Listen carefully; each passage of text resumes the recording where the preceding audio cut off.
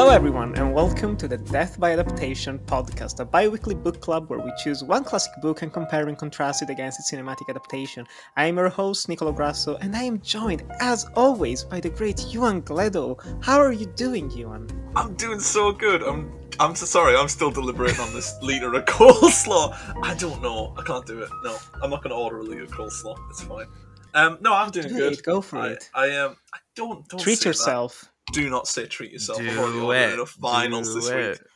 It's no, I'm doing good. I've had a nice break, an actual holiday.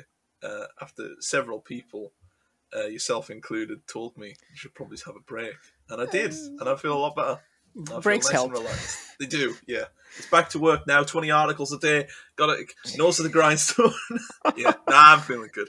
Yeah, when you're into it, it's tiring as hell. But you're kind of like, yes, but I'm in the mood for work. I'm just kind of getting lost in the shuffle of everything. But as soon as you stop, it's like, fuck, I needed this. Yeah, and exactly. It's you know me, Nick. Every day I'm shuffling, as they said back in the day. And also, I think you guys heard another voice. Our good friend Carson Timar is joining us once again for another lovely episode. Carson, how are you, man? I'm doing good, my brothers. I'm excited to be here on the podcast. I like this podcast a lot, which is why I'm on here again. It's unfortunate you're not enjoying some coleslaw right now. So 1,000 milliliters is a lot of coleslaw, though. Like, I can't warrant spending £6 on just a what will be a bucket of coleslaw. Yeah, I don't think £6. That's not bad, though. It feels like it should be more. The ratio of money to coleslaw is really good. It's I'm like just almost worried $8. It'll get wasted. I don't want to waste it, you know? If I ordered it, I know I'd power through and make myself really ill because I don't like food waste. So I'd actually make myself sick eating a litre of coleslaw. It's fitting for the episode, though. It's Saturday night. I may as well. It is Saturday night. And before we continue, I want to remind you, listeners, if you're listening to this on YouTube, Spotify, Apple Podcasts, wherever you're listening to this, just consider leaving us a thumbs up, 5-star review, whatever rocks your boat. We greatly appreciate it, you know. And now, let's jump into the episode, because today we're talking about A Clockwork Orange. Now tell me what you had in mind, Georgie boy. Oh, the old Moloko Plus first, would you not say? Something to sharpen us up. Some of the Moloko Plus. But you especially, we have the start. Yeah, you got first, because we've got start on you. Yeah, Moloko Plus, eh? Yeah.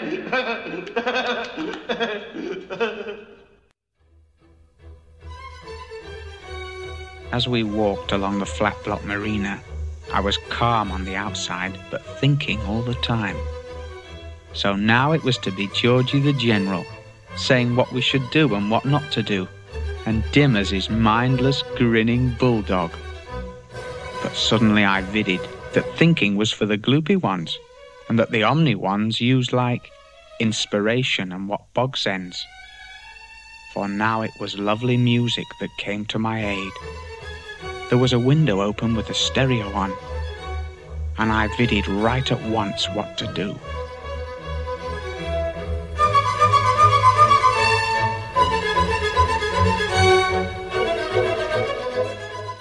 The novel of Clockwork Orange was written by Anthony Burgess in 1962, and it is a satirical, dystopian black comedy that has gone on to become absolutely legendary thanks to the 1971 Stanley Kubrick adaptation. Now let's start with the book itself. Anthony Burgess, writer, he worked abroad for quite a few years, he came back to the UK, and as soon as he got back in the UK in the early 60s, he saw that, things have changed since I left after World War II. Just there's criminal delinquency around, just these juveniles beating people up, doing absolutely nothing with their lives, and it scared him. And so based on personal experiences of his wife and other people he knew, he ended up writing A Clockwork Orange in just 3 weeks, apparently, allegedly. And the story of Clockwork Orange is about a 15-year-old boy named Alex, who is an absolutely horrible person. He goes around with a gang of hoodlums that he calls droogs, and they beat people up, They abuse innocent citizens. They enter houses and just do a whole bunch of heinous things. And you spend the first part of the book getting to know Alex because it's narrated in first person. You get lost in his thoughts, in Burgess's interesting use of a new sort of vocabulary that we'll definitely get into. And so you love to hate Alex, but then finally he gets caught. He gets his comeuppance. He goes to jail. And when he's there, he wants to leave it as early as possible because he wants to get back committing crimes because that's his only sole reason in life. What does he do? Let's take this interesting Ludovico technique. Let's take part into this project where they're gonna try to fix me up. Just it's gonna be fun. I'll leave in just 2 weeks' time. No biggie. No biggie. And it's done. He's dead. He just loses free will, basically the free choice. Like he becomes a slave of the machine, very simply. And and that is kind of the core of A Clockwork Orange. A man who did horrible things because he wanted to, who then is unable to do it because of someone else's choice. His free will is removed. He goes back into the world, and things only get worse from there. So, Carson, what are your thoughts on The Clockwork Orange, the novel? Well, I mean, I'm gonna ignore your simplification of the story of this story. I guess that's not. I'm not good with words today. That's fun for a podcast. So I've read this book before. My history with this whole thing is that watched the movie many moons ago, but less moons ago, I read the book. I've never necessarily like consumed them both at the same time until now, but focusing on the book, it's good. It's definitely really like difficult and hard to read considering half the words are not words. He's created his own dialect. He's created his own real language. But I think overall, like, it is really, I would say, well written, visceral, violent, disturbing. I think it undeniably helps though to read the book after seeing the movie because you already have context for what the world is, for what the characters are, for all of that. Once you already have that visual image in your head, it's much easier because you have a road to drive on. I cannot imagine just trying to drive reading this book and not like have that road because it really is difficult to consume.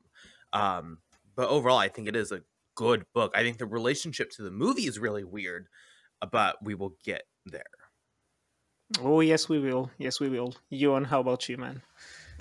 Yeah, I overshot it a little bit, and I read this in January because I thought we were recording the podcast then. I'm not very good with dates, but I reread it, which is quite surprising for me because I don't like to reread things so close. But no, I really enjoyed the book. Very, very good. I've got a bit more history with the film, which I watched in a double bill with Shrek in about 2016. And don't tilt your head at me. It's the perfect pairing. One's about a villain parading through the streets, harassing people, and the other is A Clockwork Orange. No, it's when I first watched A Clockwork Orange, I wasn't very keen on it, and I do think it was because I'd watched Shrek before it. And I'd put it off for so long. I was dead set on it just not being a very good film. I think it was very middle of the road. I thought it was fine. And I watched it again yesterday. And naturally, when you've not watched Shrek before it, A Clockwork Orange really does improve. No, it was great. It was really good. And I think, like I mentioned earlier, that break I had, A Clockwork Orange was the first film I've watched since I've actually had a break. And it just felt so much punchier and a lot more colourful and vibrant. And it just expressed itself a little more to me when I wasn't thinking about 70 other things, when I was just really just sat and focused on that. It was really nice. A lot of it made more sense than I thought it would. It articulated itself very well. And comparing it to the book's been just a pleasure. Like, it was an absolute treat. And I'm really looking forward to this, what we're going to talk about, which I imagine is comparison of the book and the film. I don't know. I've not been on this podcast before. Well, yeah, that's how it works. Is that the gist of it? Is it? That's it. Yeah, that's kind of what we do here, So strap in, lad. My relationship with the book is actually relatively positive because this book I read the entire book in like 2 days, and it was the 2 days where I was traveling back from the UK to Italy when lockdown was lifted back home. And so I bought it like months, I think weeks, maybe even months before the pandemic, online, because it was like sold for £1, a used copy of it. And it came and it was a hardcover from like the 80s or 90s without a slip cover. It was just the actual book, which is a bit ugly. But thankfully, it's the version that also has the vocabulary at the end that explains all of the slangs. Like, yay, yay, thanks. Now I understand what's happening in this book. And I read it throughout my travels, like on the plane and whatnot, because it is a short book. Like, it's less than 200 pages long. It just moves constantly, never slows down, and I really like it. I like Burgess's style of writing. The fact that, once again, like recently, we've been talking a lot about stories told in first person, and this one is, oh, like, I don't think you can tell A Clockwork Orange from an outsider's perspective. And it's kind of key to what makes this so brilliant and so and have such a long lasting effect on everyone. Also, when the movie came out, but just the fact that you're not looking at Alex's life objectively, you're looking at it from his perspective. You understand why he loves what he does. It's twisted, it's demented, but you kind of go, okay, he's clearly enjoying this, you know. Good.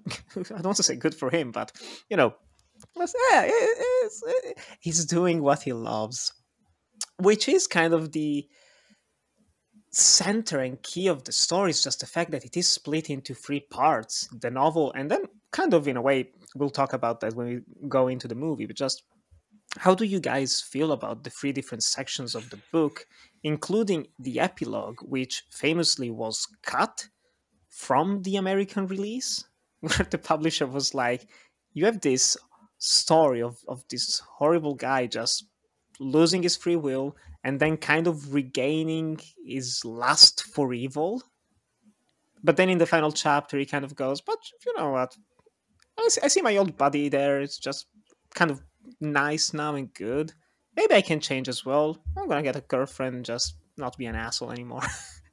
Very weirdly uplifting and optimistic. But yes, how do you guys feel about these, the three different parts of A Clockwork Orange? It's, I think, especially with the epilogue, how I feel about that kind of translates to how I feel about the book in general. Is that Burgess is a very talented writer, and he's got some great ideas. The whole 21st chapter to signify the age of 21 and the maturity of it, and the actual chapter itself replicating that, very, very smart. I really like stuff like that. I don't know if it actually does anything with the story. More because the particularly, you know, the open-endedness of something like this really helps hammer the message home. When you have a final chapter that says, and everybody was very happy, and everybody was fine, don't worry about it. He stopped all that murdering stuff. The prison worked, which, it's fine. You know, it's all right. So I've torn the pages of that last chapter out of my book. No, I haven't actually. I would never defile the Penguin Classic. No, it's... I can see why it's in there. I don't dislike that it's in there. I do like it as like the bookmark, the end of it. That is the end of that story, and it's a very clean cut. And it's nice that it works both ways. You know, with the structure of this, with the three different sort of segments, essentially, you get essentially the fall, the fix, and the rise, and it's very narratively streamlined, but in a way that allows Burgess to just manipulate characters to explore them a lot easier. With that underlying structure, you've got a very primitive, almost sort of set list of things that are going to happen. You've got the cause of the violence, and then you've got the fixation of the violence, and then you've got after the violence. And it works well because knowing that lets Burgess sort of experiment a bit better. It lets him explore a little wider range, because he knows at the end of it, it's got to tie to the end of that chapter. It's got to make sense for the preceding chapter, and it's got to make sense for what comes after it. And having that structure in place is really good. And I think it translates well throughout. I really do. I think it allows for those vibrant moments of horror. It allows for the hyper-violence. I didn't realise, because this may surprise you, I've made notes for this. Um, Oh my god! the shocked face of Carson there tells you everything you need to know. The podcast listeners will certainly appreciate the visual effects. No, I actually made notes. I didn't realize this book was the origins of the word ultraviolence, and you can kind of tell why. Yes. The thing about ultraviolence, and we'll get onto it when we get into the movie, is that violence in media is so hard to perfect. It's so hard for it to actually have an edge to it now. It's so hard for it to actually cut through as like, oh my god, that's disgusting. And I think a lot of that, very off topic, but a lot of the problem with that is because of how violent horror films got and how just sort of torture porn they got. Like 24 and Saw, very graphic, very horrible, and people were acclimatized to that eventually. With Clockwork Orange, you don't have that. This is a book released in the late 50s, I think, wasn't it? Early 60s. Early 60s. It's all the same those days. All the hippies and JFK and all that stuff. Before we were born. Before we were born, yeah. I'm a 90s kid. 99 for me, so... Is that how it works? No, it's absolutely not. I've been told several times I'm not a 90s kid, but I am a 90s kid. It's to get back on point. It's a very stunning piece of fiction because of the... I mean, we spoke about it when we talked about Inherent Vice. The beauty of a book like this is that it really leans into the period of time it's in. And A Clockwork Orange doesn't do it in a traditional sense. It does it in the sense of this is something that audiences at the time probably wouldn't have expected. The violence of it, the genuine horror shows that are in there. It's a book that relies very heavily on ultraviolence, on rape, on torture, and it's very, very grim. And it's very shocking still. It's managed to retain that, and I do think that's because of the structure it has. Because of those 3 chapters in the epilogue, you have a very clear-cut way of essentially going through all these details. You've got the essential underlying pathway for Alex and the characters around him, and then you've got an absolute horror show. You've got the torture of not just characters around him, but him himself. He goes through the ringer as well. And it's just written so well. It was just such a treat to read and then reread because my memory's like a sieve. So, we're grand. I mean, I think we needed to hold a moment of space to acknowledge that something this like edgy and this impactful came from ultimately a boomer. Like, good on you. In the darkest hour, who came through? The boomers did and gave us A Clockwork Orange. We're like, these disgusting teens smoking outside. Like, sorry, I don't know if that's picked up. I just cracked the can open. No, I agree with you, and I find it interesting though your takes on the epilogue and the ending because I love that. I thought watching the movie and reading this back to back, basically, not having that epilogue made me drop the movie from 5 to 4.5. So I'm very surprised that it seems like you're both so anti it. I think it adds another just great haunting level to it, and adds a development for the character that I think ultimately, when you talk about youth and growing up, is kind of needed in a sense. Yes. So yeah. I don't know. I think speaking of the epilogue, it does make it more of a cautionary tale, and it got a very unusual coming of age story. Yeah, because if you remove the dystopian element of it all and the sci-fi of this weird future that Burgess has constructed, it can apply to just being a teenager in general. If you take the extreme acts that the Droogs commit and you just make them a bit more teasing between adolescents and having sex and going around punching each other in street fights. Nothing that has to be extreme to that level of what Alex does. But it can work as kind of this, being an adolescent isn't easy.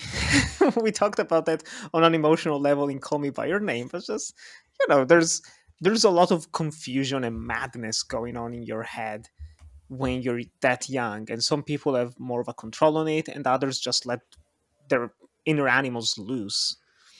Well, and that's this entire book. It's every element, seeing the repressive come out and be, every person in this book has some dark, weird, gross thing about them, whether or not it's they want to inflict violence on him when they finally get the chance, or the woman who has all the sex stuff and literally has a gigantic penis that she gets hit to death with. Every single character here has this in what you would say in society is this gross, it's not necessarily your ideal Christian society, right? But they are all hiding it. where Alex and the gang are not. They're going out and actively engaging with it, which is the difference. It's not that, these two forces are different. It's just that they are expressing it and expressing that ultimate side of society, which is in the general public very disgusting and is very disgusting. I don't know, it was very interesting seeing, literally, though, especially in the film, because you can visually get it, every single character have that side to them, to where it didn't feel, I mean, obviously it is dystopian, obviously, especially visually, it's very different. It's an enigma of a world, but it is not necessarily that's what so Britain far. looks like. That's I assume, knowing Britain. knowing Jack and Jacob, I assume Jacob's flat is like that. Sure. I think, because my initial issue with the epilogue was that does not it's not necessarily a happy ending. I think I called it that earlier. It's not a particularly happy ending. It's a milestone year. It's the end of sort of childish behaviour. You move on to adulthood. I think my issue was that to corroborate that is to imply that the behaviour of Alex is what a child would do. But I suppose if you look at it as like the innermost desires of an absolute lunatic, it does work, and it is a nice benchmark, because I think it is. I mean, I completely forgot, because obviously watching the film recently, Alex is 15 in the book. That's a very young age. It's a very formative year. It's a choice. Yeah. Yeah. Exactly. He's old enough to know not to beat people to death with giant penises. Is he though? Well, I don't know. I like to think a lot of people learn at a young age, don't beat people to death with dildos. That is a rule of thumb that a lot of communities do carry. Obviously, missed Alex. But yeah, I think it's. I'm just going to power on through. As getting in dangerous territory here. I don't know. I think the epilogue, it does work. I don't have an issue with it. I just think I like open-ended pieces. I like to be able to sit there and think, right, okay, and then I can just sort of deliberate on it, because I think a lot of discussion comes from open-ended work, because you get decades of people just arguing with each other over what it means, rather than Burgess essentially saying, this is what it means, which is actually quite nice in a way, because it stops people from guessing and going down avenues of just poor thought. But I still think you get the debate. You can still have a lot of I think you get the result, but the inspiration for that result, I think, is very open-ended. Is it because that's just growing up? Is it the government? Is he this way because he is a kid, or is it because of society? Also, I know I joke that he's a boomer, but I genuinely think this is what he thinks teens are like. Is to be clear, I think he's that's where it comes in. Is it's we, being just normal human beings, are that's very extreme. I guarantee you, Mr. Burgess was that's what they're doing. Oh yeah, especially think about it. He was born when the First World War was happening, so he's always been living in this constant fear of bombardments, and the First World War and then the Second World War, and these teenagers that he's seeing, they came after that. Yeah, they were born after the war, so they haven't lived any conflict. They have a very different perception of the world, of reality. Add into that, the 60s, when television sets are becoming more popular, and you have movies that are starting to push the boundaries of what's allowed. So it's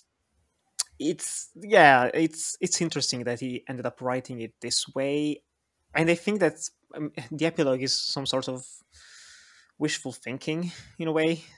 And I like that, honestly. I have to say, I do like the warm feeling that it leaves you, that everyone can change.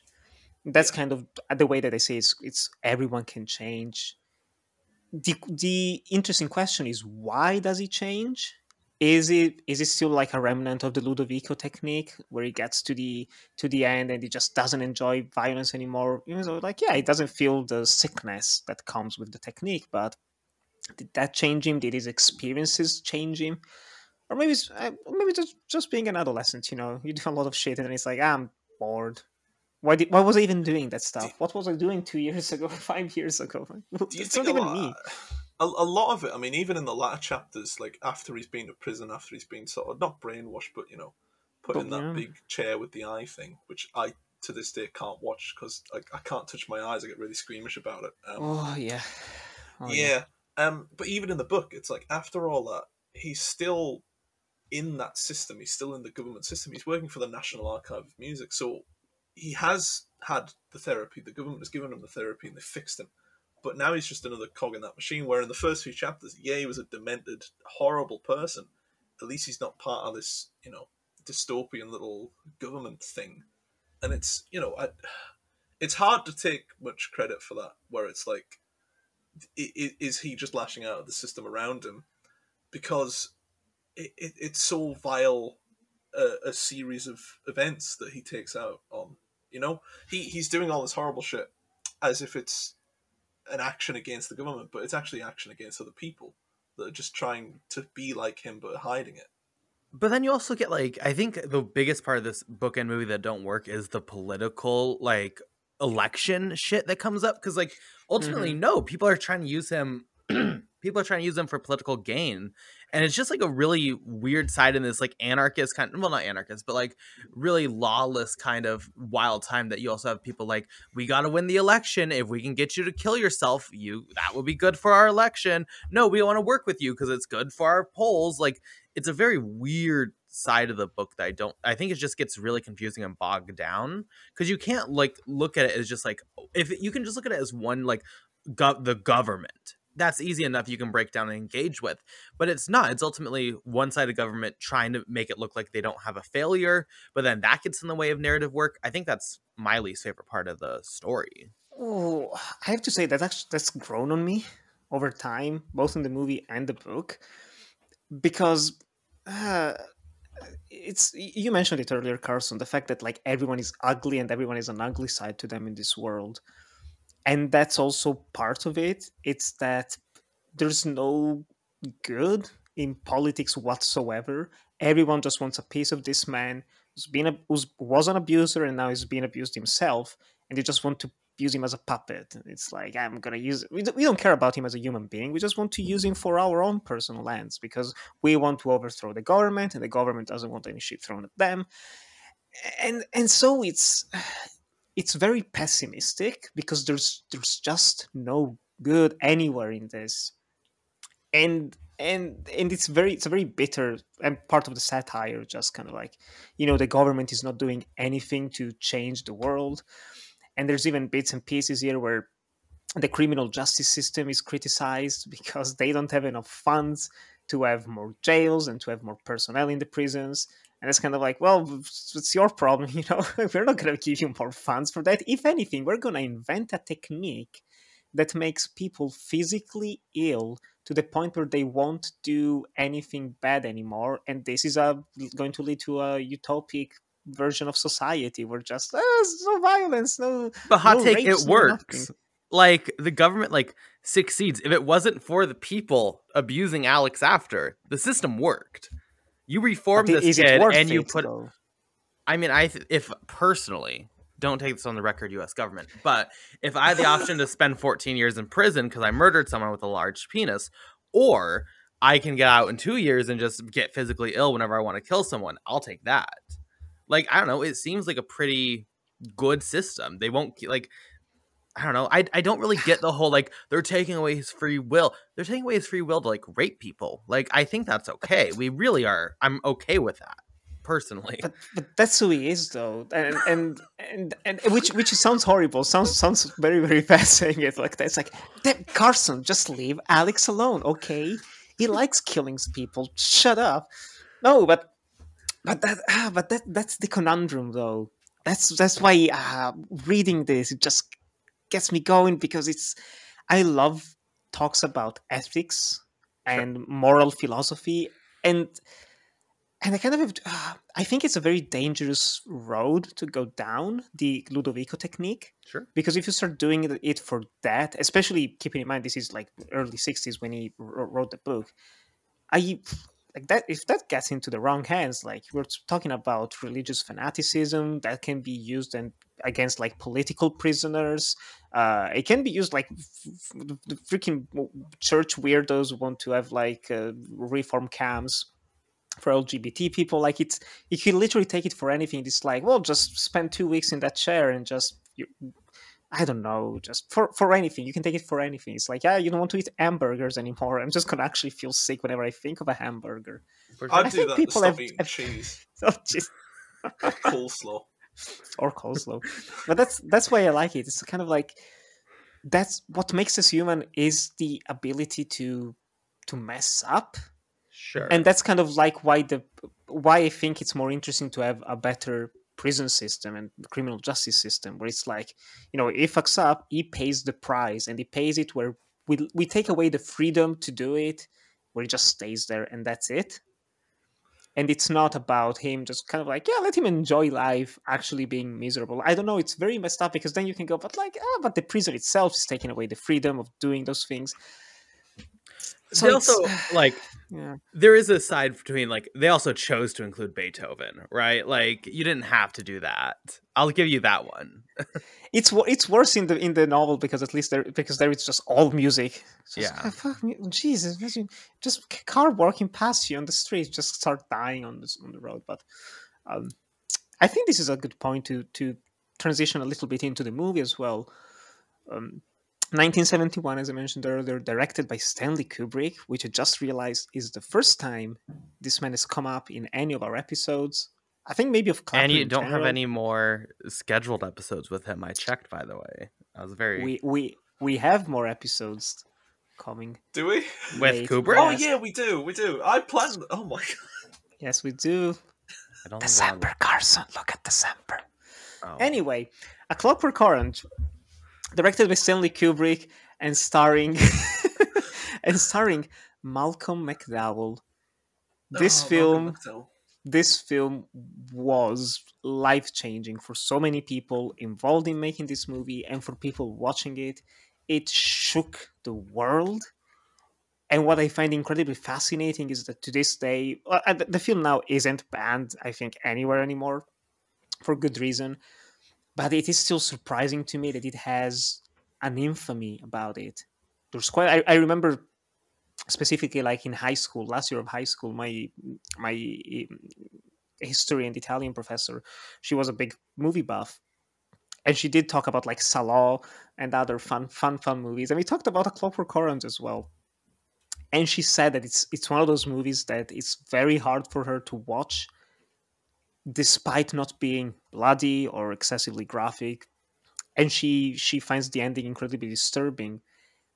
And rewatching it this time around, for me, it was like that hit me hard, because I loved this movie to bits when I first saw it, which was back in 2013. I saw it on a car ride in the back of a car when we were in Ireland, of all places. I don't know why I had it on my tablet, but I just saw it like that.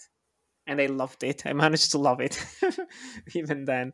But rewatching it now, especially the restored version that has been released recently, is the 4K is impeccable. It's on Amazon Prime as well. Bless them. But there's so much fun.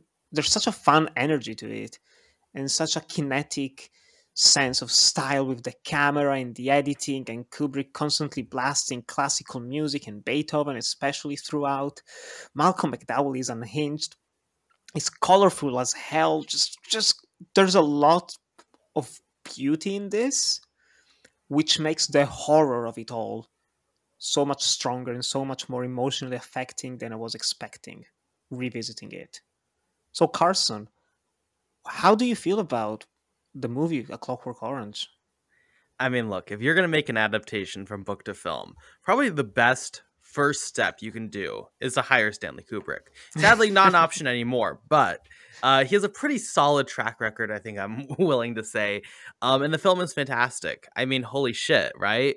It especially on like just okay, I was going to say on especially a visual level, but truly on every level, but I guess starting with a visual level, it drops you into this confusing dystopian world that's an enigma. It is half fantasy and gross and sexual with, just continued displays of just horrific violence, but also sex. But then it's also half just like casual world. People have jobs. You're going to go, pick through the albums.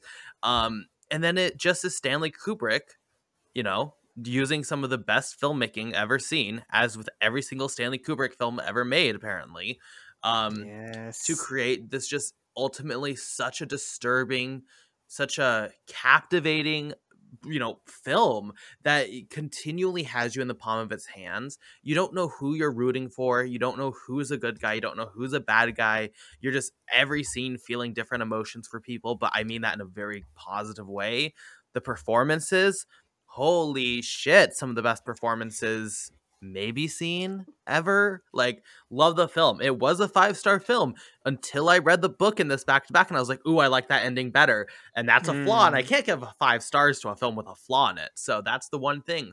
I do think it is interesting, though. The book, the movie is a much more confusing experience without the book. There are things that Stanley Kubrick just doesn't bother explaining, or like various things that happen that feel a little bit rushed, like the gang turning on Alex, for example, where like it doesn't necessarily feel like those are super well built, not that they're necessarily needed to be.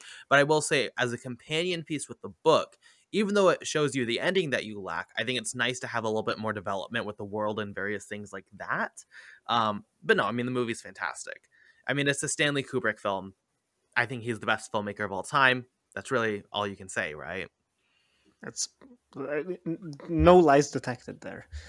Ewan, your thoughts on this beauty and Shrek? Well, Shrek from 2001. No. Didn't Shrek debut at Cannes?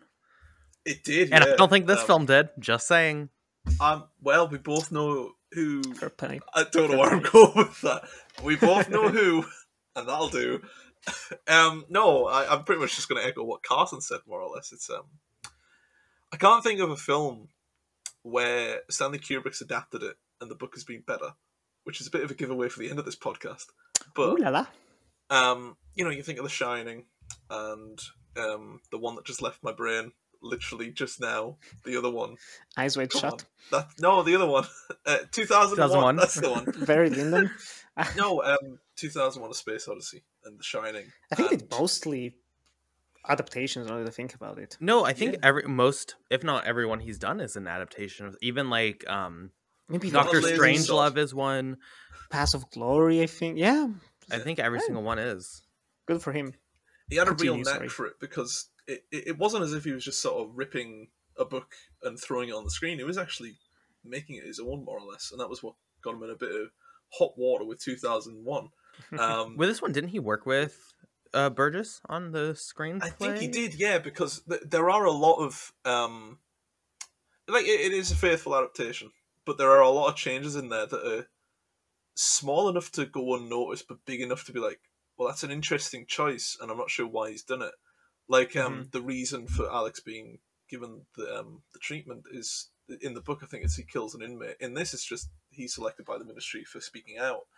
Little changes like that, I don't know why is made, but it does work, and I've no issue with it. I've no criticism of it, nor have I got anything amazing to say about it. I think it's tiny little things like he's got a pet snake, or like just little the things reveal like of what happened. I like that. I could cry. That's the tragedy of this movie. It's the most innocent thing in the whole movie is the snake. It's a very, very strong adaptation because it knows which bits of the text are strongest, and it knows which bits of the text kind of need a bit of a reworking. Like Carson said, the political side of it still suffers a little bit, but considering how much of the latter half of the film it forms, I kind of have to just accept it. You know, it's trust in Kubrick. He knows what he's doing, probably. It's a very strong adaptation, mainly because I think it's one of the few Kubrick films where I think he relies more on the actors and the performances than he does on his own direction. He's very happy and comfortable to let McDowell sort of just take the stage. It's the scene where he breaks into the house and he starts singing in the rain. And a lot of the camera shots are very extreme close-ups of people that are gagged and bound on the floor. Or you've got very static cameras just letting McDowell move around. And it's uncomfortable because the camera's not moving. It's not there's no motion there. The only motion is coming from the perpetrator. And that is terrifying. And it's really well managed. And it's a lot of static shots in this film. You know, you've got extreme close-ups of McDowell. You've got extreme close-ups of people he's abusing. It's very, very, very good. And I think it might be one of my favorite films from the technical side of it, just the actual seeing how the camera's moving and how it's implying things about this character or that entity there. It comes together so well that it really, like most adaptations that Kubrick did, it adds that layer extra to the book. It's essentially, there's the foundation, sprinkle in some details, and it flourishes so well. It's incredible. It's so good. It's fantastic. And I think what helped so much this time around is that I haven't seen any clips for it in quite some time. I want to say maybe even years. Meanwhile, the first time I watched it, almost a decade ago, Jesus, it was, like you watch top 10 whatever bullshit, Watch Mojo and whatnot back in the day, and you always find like the same scenes, the same moments, and they kind of lose power and they lose strength and all that. And you're watching the Singing in the Rain scene. It's scary. It's properly it's properly scary and disturbing and grotesque and vile and dirty. And Stanley Kubrick to me has always been very good at comedy, sometimes more explicitly than others, but just there's a lot of funny moments in A Clockwork Orange. And the fact that he manages to have you laugh in one moment, where just there's right before there's the home invasion scene, you have the Droogs fighting another gang. And almost every shot is them like throwing someone on a table or through a window. It's like, how many windows are in this place? Just people flipping over constantly. It's so funny. But even then, like, the scene starts with that group of teenagers assaulting a woman that's just buck naked on stage.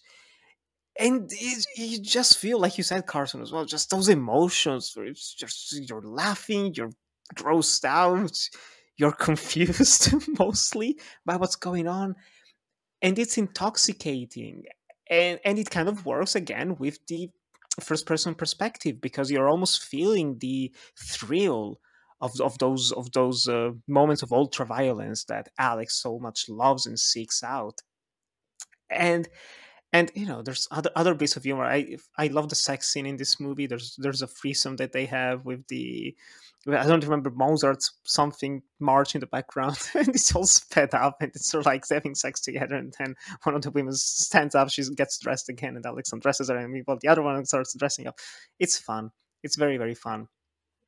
But Malcolm McDowell is a treasure, and he did already quite a few movies beforehand. I haven't seen If, and like a whole trilogy that he made in the UK. I don't know if you've seen them. Maybe you and more well versed in them. I don't know, but his performance in this is literally one for the ages. He takes Alex and just runs with him, and it's great because it's no easy task to make you feel pity for someone as despicable as him. But when you get to the middle portion, where he's just very bold in saying, I want to do the technique, I agree with you, Mr. Counsel or whatever, just there should be more space in prisons and whatnot. And when he starts like receiving the technique, and when he is thrown back out into the world and is just despised by his parents, his old friends have become cops, which is also a bit of commentary that's a bit, just violent people want to become cops, want to become part of the police, of the justice system. You feel for him. You genuinely feel bad for the guy. And yes, how do you both feel about him and his performance and just the growth that he goes through, which is, to be fair, very close to that of the novel, but it feels kind of richer in some sense, except for the epilogue. Isn't his character, I feel like his character is the biggest change from the novel, because, well, number one, I think he's fantastic, let's not lie. Like, I think one of the biggest shames that he was not nominated for Best Actor, even though this movie did shockingly well. I thought this film would have just missed the Oscars. Best Picture, Best Director, Best Screenplay, Best Film Editing. Didn't win, but was nominated. Cannot believe he wasn't nominated. But I think Kubrick does a lot of work here to make him more innocent and like likable, if that makes sense. He's still revolting, right? He still kills and rapes people, But like you mentioned that sex scene with the two girls, that's extremely differently played in the book. When he's in prison and he's like working at the church in the book, they make that much more vile of a thing than they do here. Here it seems like he might actually be kind of taking it seriously and enjoying it. I think his character is probably the biggest change, but I think that's probably stronger to make the emotions of the ending play better, especially in a more condensed version, which is the movie. You don't get so much time between those scenes as you do with the ending if you're reading the book. But one of the all-time great performances, Kubrick really has a knack of finding like that one amazing actor and really like, you have Jack from The Shining, you have Hal from 2001. I would argue that's the one from 2001. He finds that one performance that's just like, one of the best performances of all time, casually, but is. It just hooks you in with that extreme close-up of his eyes in the first shot. Oh, and then it zooms out and dollies out. That's kind of both. Oh. And his voiceovers, which like, what a genius way to get a lot of the language from the book in there and kind of, it's great. It's perfect. Yes. I mean, it's funny how like, I don't know, we're talking casually about like one of the best films ever made. Like it truly is on that level. It's terrific stuff. And we even talked about something like that with Inherent Vice, where by adding the voiceover element, which, I mean, in this case, it was already written in first person, but by having the voiceover, you can get away with having quite a bit of the same dialogue, the same lingo from the book, which works so well. I feel like we glossed over that a little bit, the fact that Anthony Burgess pretty much invented his own language to write this, which is just stunning. Yeah, a mixture of Russian, Slavic languages. Really, really phenomenal. But that's enough of that. No, Malcolm McDowell in the film, phenomenal, just amazing. I don't know if it's true, but I remember reading it years ago that after Clockwork Orange, Stanley Kubrick just didn't speak to Malcolm McDowell ever again. And that was it. That was the end of their working relationship. They never spoke to one another after that. Probably a bit disturbed after seeing McDowell wander around like that. I would be as well. A lot of this film relies essentially on McDowell's grasp of the narration, McDowell's ability to conduct the violence of essentially a deranged sociopath, but also at the same time keeping a spark of humanity within him, so audiences can at least feel for him. And that's such a hard mixture, and it's really well presented. And I think a lot of that comes down to you're seeing a man torture people, but then you're seeing him get tortured at not the same extent, but sort of the similar wavelength of it, and it's the implication of what he's losing compared to what he was taking from other people's really well defined. And I think that's the great strength of A Clockwork Orange, is that the adaptation especially, it helps to see a character who is so beyond the pale of what people should put up with. And I think it is thanks to the performance from McDowell that we can actually not feel for Alex, but at the very least understand the implication of what's happening to him. And I think that's so important to how A Clockwork Orange structures itself. If we don't understand why it's a bad thing that Alex is going through this treatment, or why it could be difficult, even dangerous to apply in the real world, then the meaning of the whole text is lost. And it's quite difficult to translate that to the screen, I think, because it's one of those films that at the time of its release was really pushing for the violence, like the book, and it broke new ground for what violence was for film. It was like the Bonnie and Clyde and Straw Dogs type of film, where it's so in your face, ultra violent, and obviously quite shocking. But now it's sort of 10 a penny. I think, like the book as well, though, I do think A Clockwork Orange is still very disturbing. It'll never lose that, because there's nothing more disturbing than seeing Malcolm McDowell just impromptu start singing in the Rain and just destroying this couple's life. It's harrowing. And I think, a lot of this film depends on McDowell. I think he is very much, it's probably the best performance of his career, but the only other films I've seen him in are the Rob Zombie Halloween movies and Home Alone 5. So I've not got much of a basis. I've heard he's good in Britannia Hospital. Britannia High was a reality TV show in the UK. Don't worry about that. It's all up there, rent free. But no, it is Caligula. Fantastic. Oh yes, he's in Caligula, isn't he? The Fun film. The borderline porn Roman film. The almost literal porn Tinto Brass film. Yes. Brilliant. Yeah, because he went through a big phase in the 70s where he was in all sorts of really great films. And then the last thing I saw him in was a sequel to Home Alone 4, which I don't get what happened there. I really don't. And it's a shame as well, because this is a stunning performance. It's probably, if it weren't for Jack Nicholson in The Shining, it would probably be the best Kubrick performance in film. I'd don't know if probably that's put him there, controversial. honestly. I'd probably put him there at the top. I mean, Malcolm McDowell. Oh, right, okay. Sorry. It was just like, him who? I do kind of get it, though, because, I mean, not to discredit his performance, but I don't know him as an actor, so I'm not going to speak on his ability. But I could easily see this being, like, he exists where he can be weird and over the top, and he really can do no wrong. Like, he is amazing, but there's no way you can kind of do this performance wrong when he's, like, getting fed and stuff. Like, he's making an absolute clown of himself. But, like, I could see in a film where you're more required to be something, he being not that person. I don't know. I don't know his ability. I should not speak on saying that he can't do it, considering I also just said he gave one of the best performances of all time. But maybe, who knows? He's not very subtle. And I wonder if it is. I think Clockwork Orange has become so iconic, properly iconic, and even legendary, we could say, just by everything that we just talked about, that there comes a point where a filmmaker hires Malcolm McDowell, and I mean, we talked about this on Uncut Gems, Carson, with the Halloween movies, with James Corden and Cats, right? James Corden, yes. and he's a clown in those two films, and Rob Zombie hired him to be very over the top, very flamboyant. He did the same thing with 31 as well. Just, it feels like everyone, after the success of A Clockwork Orange, most filmmakers wanted to have Alex. They don't want Malcolm, they want Alex. They want that energy.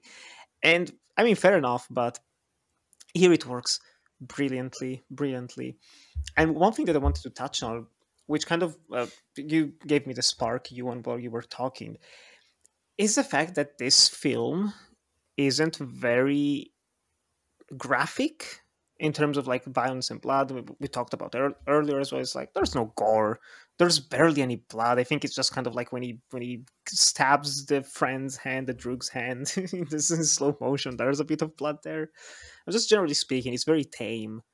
But I think the reason it works, and the reason why it's so shocking and uncomfortable even to this day, is the repercussions. And the fact that it's all taken very lightly at face value by the characters when they're committing those acts, where it jolts you in a very weird and unusual way, to the point that if you don't have the second half where you see all of the people that Alex wronged and how it affected them and changed their lives, I think it wouldn't work nearly as effectively. And and that even works with Alex himself and the Ludovico technique. Can we just talk about that scene? That whole sequence in the middle. I'm like you, and I portion. can't watch it. No, I I don't do eye stuff. I don't do either. No. I've I've got an iron stomach, but it really turns me. Like, it just freaks me out.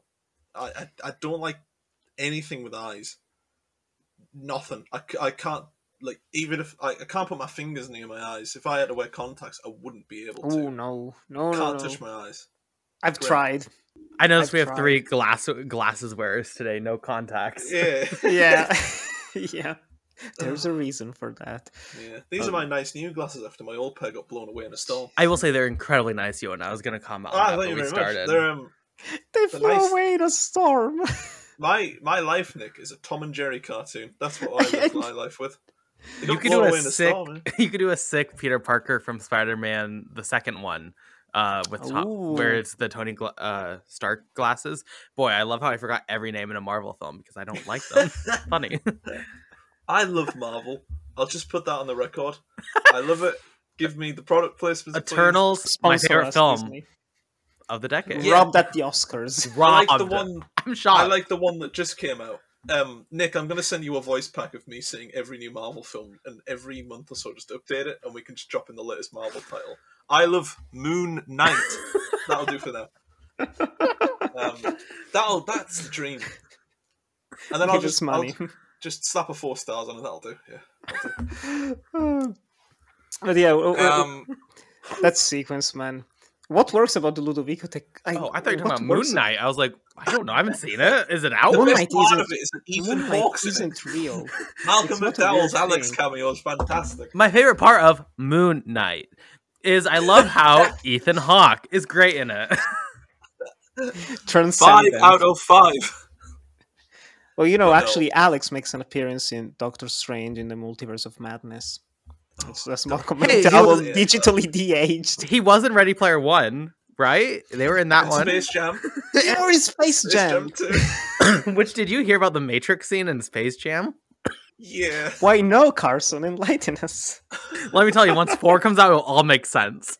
Oh, boy. Shout out to our good buddy, Jack Duke Sharp. For a brief period, if you went on the Wikipedia page for the Agent Smith character, it said latest appearance, Space Jam 2. Oh my. And it was like, oh, good God. I love that. The Wachowskis don't deserve this. But back on point. Back on Ludovico. Ludovico. Yeah, I think it's...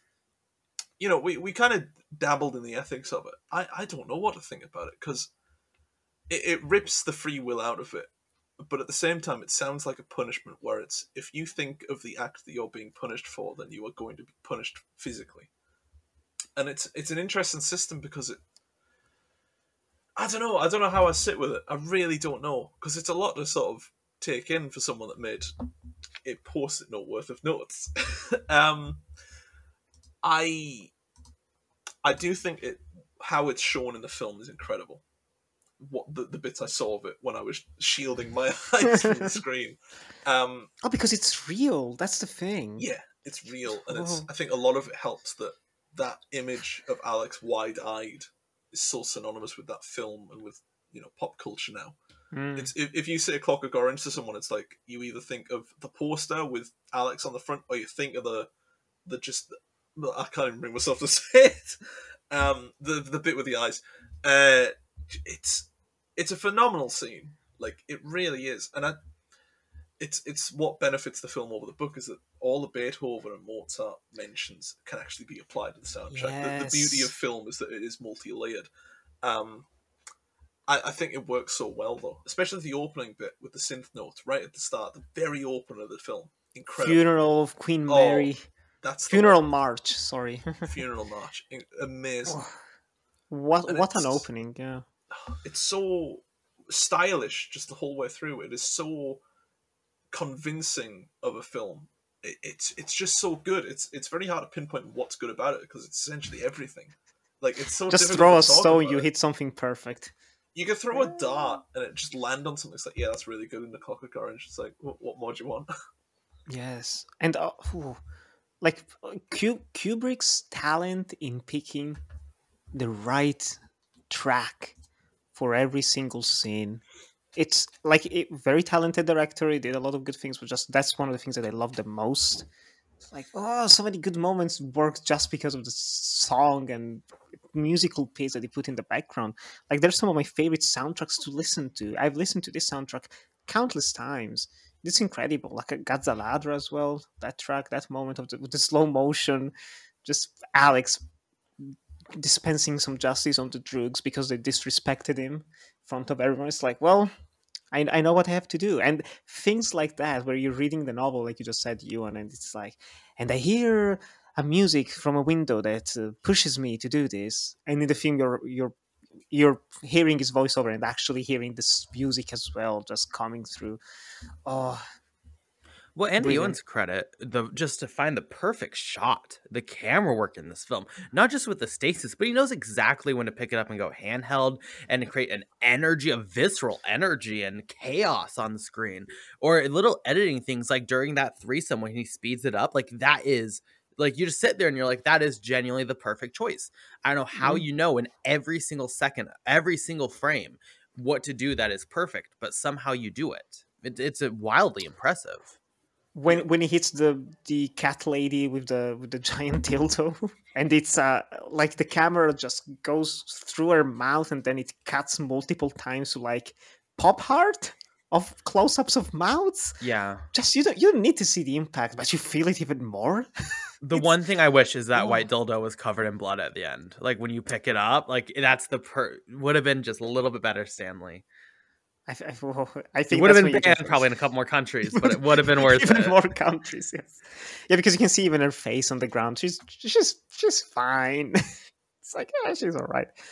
But you know, the one scene that'll always stick with me is when they go back to the bar and the woman's just finished singing the opera and Alex toasts her with the milk.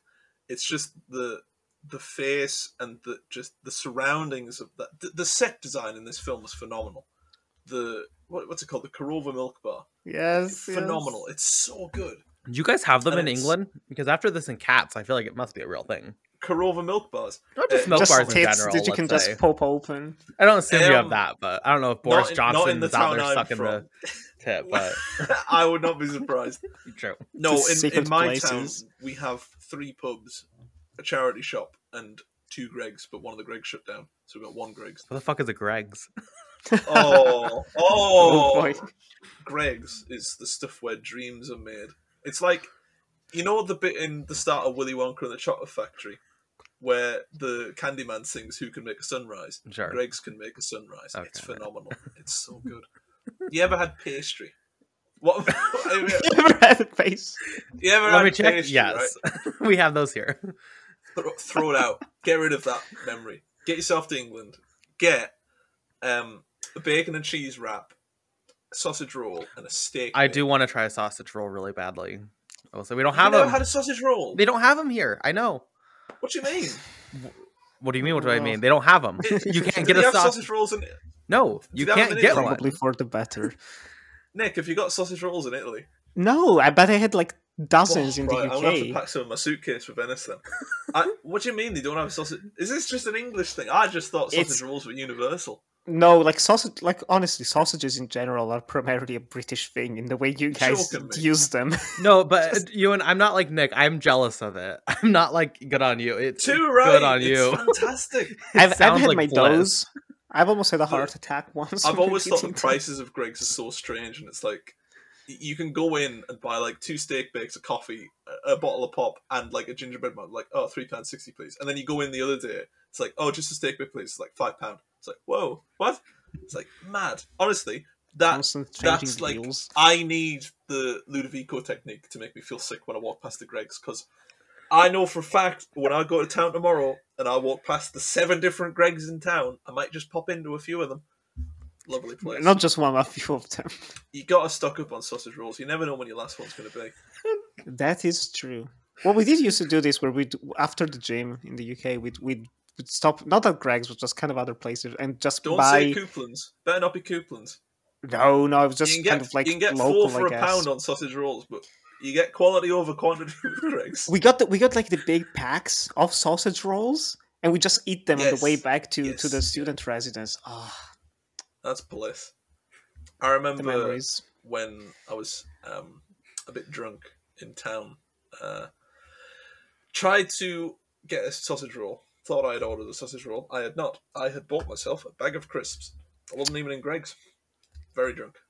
But you cannot beat a sausage roll. Like you can get them frozen. You can just buy them frozen and just throw them in your oven. 20 minutes.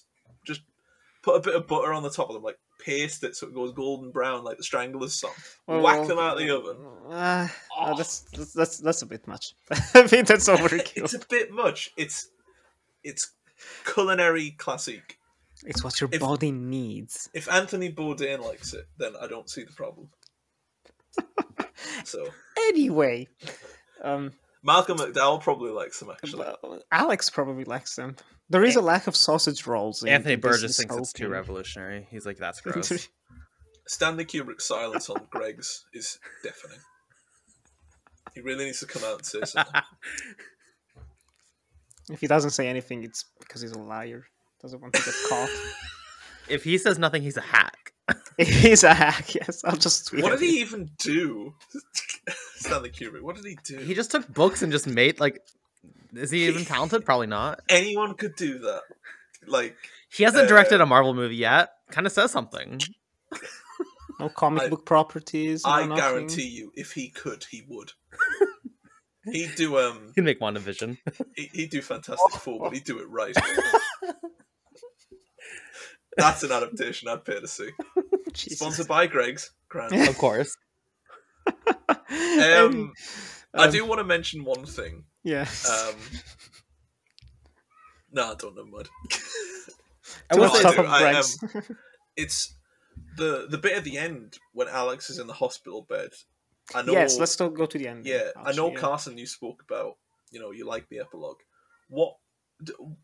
And then, the film dropped a bit when when the epilogue wasn't there. What was it? Was it anything in that last bit that was like, yeah, it's not as strong as the epilogue? No, like I said, when I didn't have the context of the book fresh in my mind, it was a 5-star experience. I think it's a wonderful, well, not lovely, it's quite disturbing, but it is a great ending.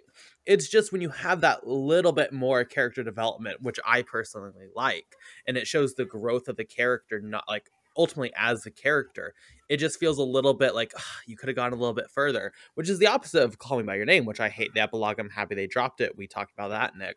Yep. But it's that little, I think that in the moment of him realizing what he's done and kind of growing up, I think is more poignant than the moment of him experiencing violence again. So it's just you're removing the more poignant piece, in my opinion, but it's still amazing. It's still 4.5. To me, it's very interesting, the ending, because it ties back to the whole conversation we had about is the Ludovico technique good or bad? And I see it both in a very depressing way and in a very almost uplifting way, in the sense that bad because it gets back the lust and the joy of violence and sex in this very orgastic, operatic final shot of him. It's beautifully done, but just chilling the way it shows that image, and then it's like, I'm cured, all right, and then just singing in the rain starts. It's like, jeez, fucking hell, what? That's one way to close a movie. Very memorable, very effective. But I also see it in a relatively positive way, because ultimately he becomes he regains his old free will. And what I like to believe is that by not showing what happens afterwards, it does leave you with a bit of a bitter taste in your mouth, because it's like, geez, he's not going to be up to anything good. But maybe he will be able to change on his own. Who knows? Maybe not. Probably not. I feel like going even a little bit further and just because there's a contradiction in there that the government likes him and gives him a job, even though he's not changed, showing that they don't really care about change. Even if you had that final scene, it flashes 3 years later or however long later, and you see him working at the government doing the music stuff, and he looks down the hall and he sees that. At least it gives that contradiction, because right now you don't really know that they're going to give him a job. You don't really know what is to come next. And I think that contradiction in itself is very powerful, even if you want to remove the understanding that he has with that reflection. I think if you just go a little bit further in the book, you get so much in that. Yeah, agreed. Yeah, I agree with that. I think I will say about the Ludovico technique. I've a neighbour's kid just keeps yelling. I don't know if you can hear that, but sounds like a dog barking. Yeah, I'd love to put them through the Ludovico technique to make them feel physically ill every time they shout, because they would never speak again. Little prick. But yeah, other than that, yeah, I think it's really good. The Ludovico technique is very good. That's the point. Yeah, I think we actually stand. No. I don't know, because it's. I think the issue for me is that I haven't thought about it enough. I do think at a very knee-jerk reaction, any form of therapy that is changing a perception that quickly, and it's actually restricting someone from acting on their own free will, it just sounds bad. But then, you know, especially with the epilogue, it actually does seem to have been successful in the book. It does seem to have been a type of therapy that has succeeded. It's whether or not we should trust a government body with that sort of altercation, essentially. If we should trust a body ran by the state to say we can fix people's brains to do what we tell them, essentially, which is always terrifying, you know. It's very 1984 of them. No, I think it's so interesting.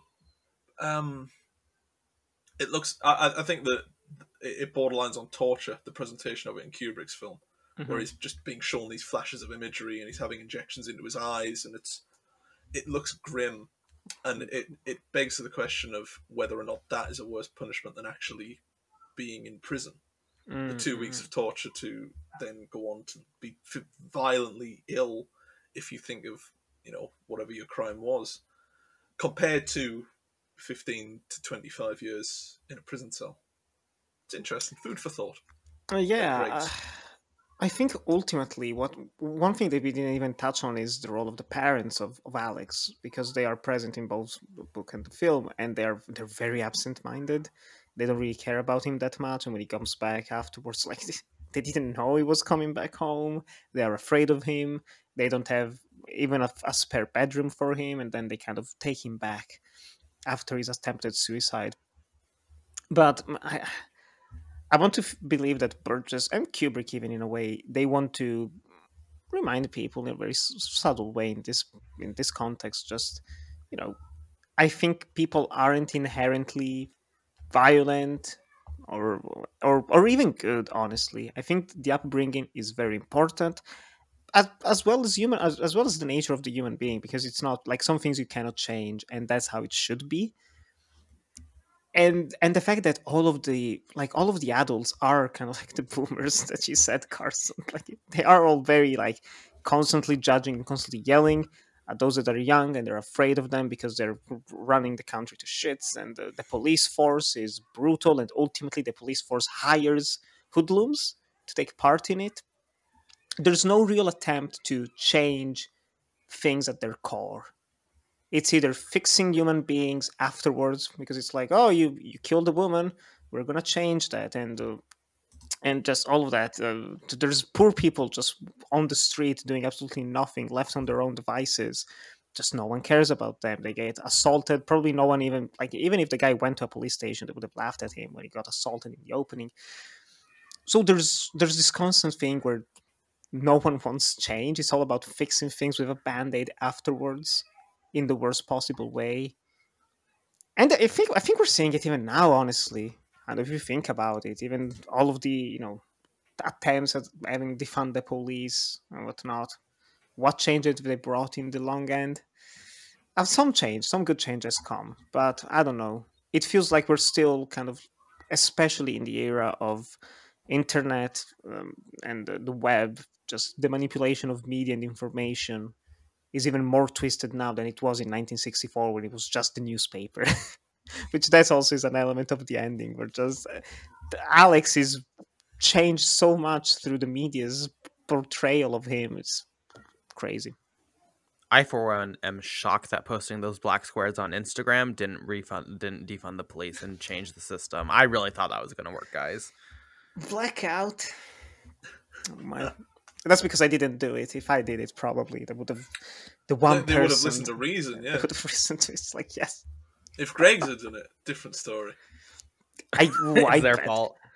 I feel like Greg's is the first one that's like a rainbow flag in June and a black logo in February. Oh, you need to have a rainbow sausage roll. That's iconic.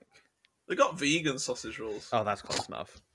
It's like, ooh. To be fair, they're actually meant to be quite nice. I've not eaten it because I am a meat eater, so I will not. I will have you know, in my city during this podcast, I did research and I found a British bakery that supposedly sells jumbo sausage rolls. They're only sausage roll, so I don't know why they're specifying that it's jumbo. But I might try to go get one. It's not a Greg's though. It's called How's it a British bakery if it's in America? Oh, it's British, right? Never mind. Also, speaking of vegans and sausages, if you have an IKEA near you, I had the vegan sausage at IKEA, the vegan hot dog. Lovely. IKEAs And are it was my- like 50, I don't know, it was like £1, something like that in the UK. It was insane. IKEAs are lit. IKEA meatballs. Oh, it is almost dinner time. This is helping. Yeah, I've got A lot. my liter of coleslaw on the way. Yeah, I think I opted for the smaller option, which was oh, nice. 500 milliliters, which is still a lot of coleslaw, I think.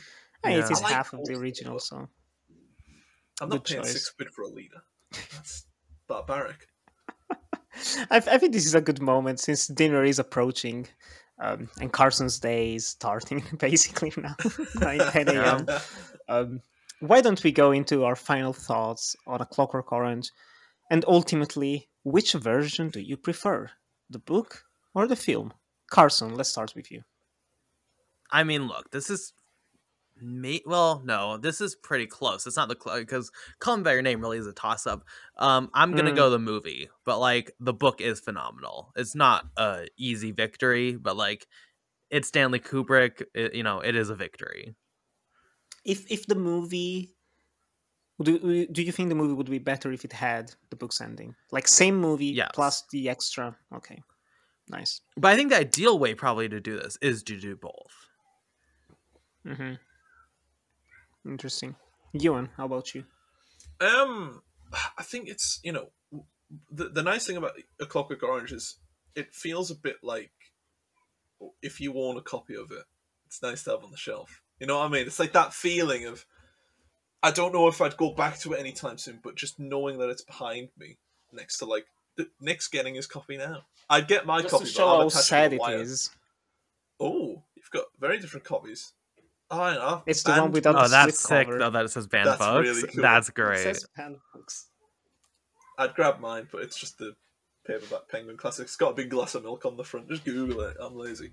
No, I think it's like one of those books. It's like having a Philip K. Dick book on your shelf, or it's just good to have it there. It's a cornerstone of writing because of how much it's influenced and how huge a deal it was at the time and how huge a deal it still is.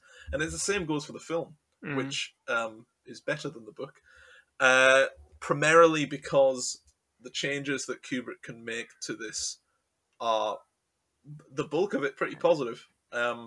No major changes, no derailing of characters, no complete change of concept or mood or tone or message. The real great thing about it is it essentially emphasizes the points of the book. It brings that multi-layered facet that films can always bring. It adds the music, it adds the meaning a bit clearer. It chops and changes the ending a bit, but like Carson said, it probably would have worked if both were in there. But to think of everything that came before that ending, essentially, it's monumental. It's truly horrifying, and it's the fact that it's the only Kubrick film I can think of where he's so dependent on the actor. He's so willing to sort of let McDowell take center stage, because a lot of Kubrick's films, it's primarily the talking point is, wow, what a great director he is, what a phenomenal eye he had for the technical gifts and the photography and the set design. With A Clockwork Orange, it's bloody hell, Malcolm McDowell's put a shift in here. He's proper good, which is something you don't quite get with his other films. I mean, that's to be fair. It's like Clockwork Orange looks stunning. There's no denying the technical merits of it, but McDowell manages to just surpass those with probably his career best performance. Yeah, I think Full Metal Jacket's first act comes very close, but it's not for the entire movie because he dies. Lee Harvey Oswald. No, Lee Harvey Oswald. Jesus, no, the wrong name. R. Lee Harvey. No, is it same? The Shining Ollie also comes Ermey. close, Shining does come close. Yeah. Shining, yeah. but not. Yeah, I agree with you, and this is the number one for that. No Tom Cruise. I didn't know Mick Jagger was meant to be Alex. It was meant to be a Rolling Stones movie directed by Ken Russell, and they bought the rights for $500. Oh man! Oh We have dodged several bullets. no! I mean, Ken Russell, grand. I mean, to be fair, Mick Jagger was pretty good performance. Would have been a very different movie. Very different. But it's just I have to agree. I do think I prefer the movie for all the reasons that you guys said, but also because it's properly timeless. There are so many. I love older cinema. It's a known fact, but there are still times where I'm watching like a 1960s movie, 70s movie. It's like, it feels a bit dated. I'm watching Clockwork Orange, and it's like, bam, like it works.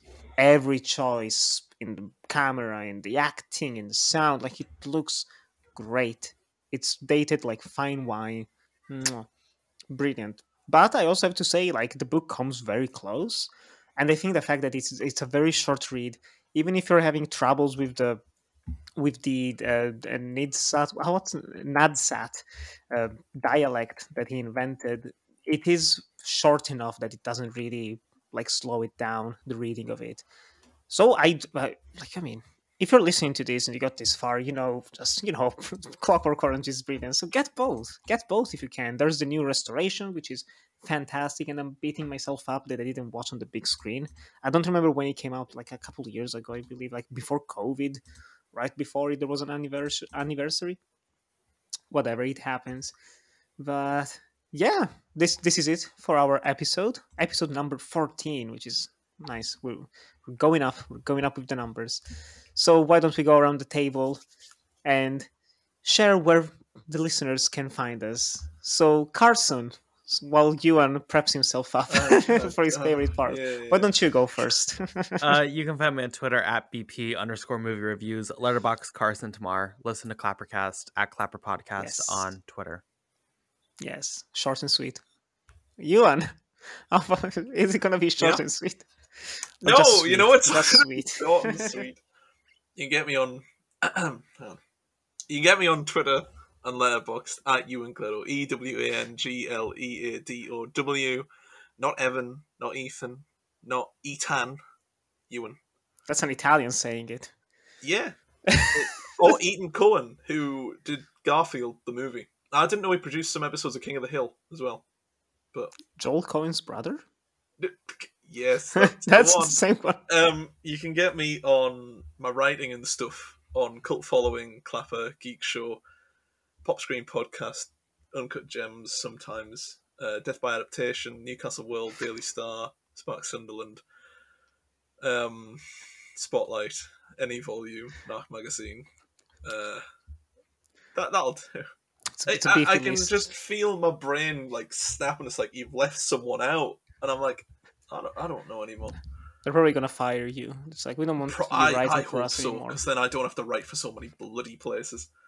It's hard to keep track at this point. As soon as I'm finished here, I think I'm meant to be writing a feature on wrestling, and then what am I doing? What day is it? It's the 26th of March as we're recording this. I have to ask, what feature are you writing on wrestling? I'm writing a feature on Edge. Oh God! Upcoming WrestleMania match. Don't mention that to Elena. Elena will literally cry of happiness. Someone else is talking about it. Tag her under the article once it's out. But yes, you can find me in all of those places and hurl abuse at me like you're an ABBA fan or a Bob Dylan fan, or Or, they won't stop coming. You know that they won't stop coming. They don't.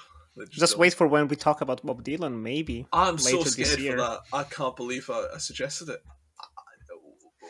You're a masochist, you know it. Just accept it. You like it. You love the attention and the pain that it brings. It's why I'm a journalist. I do this for the clout and the gains. Anyway, you can follow me on Twitter and Instagram at NickyRyan97, and there you can find me at linktree/enjoy the movies, where you can find links to my short films and videos on YouTube and Vimeo, my Letterboxd, my everything is there, including my articles for Clapper. And be sure to follow us on Instagram and Twitter. Instagram, Death by Adaptation Pod, and Twitter, just Death Adaptation. where we just share simple photos because I don't have the time to stay behind social media. It's a lot of work. And also be sure to check out the Uncut Gems podcast, where every week I'm with my good buddy Jakub Flash. And right now we're talking about some interesting 1980s action classics. So tune in for that.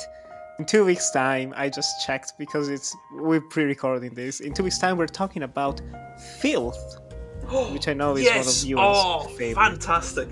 Yes, and if all goes well, we'll have a guest as well for that episode, so fingers crossed. Yes, a buddy of mine. So be sure to stay tuned for that. And yes, thank you very much for listening. We hope to hear from you soon. Bye-bye. Don't wave.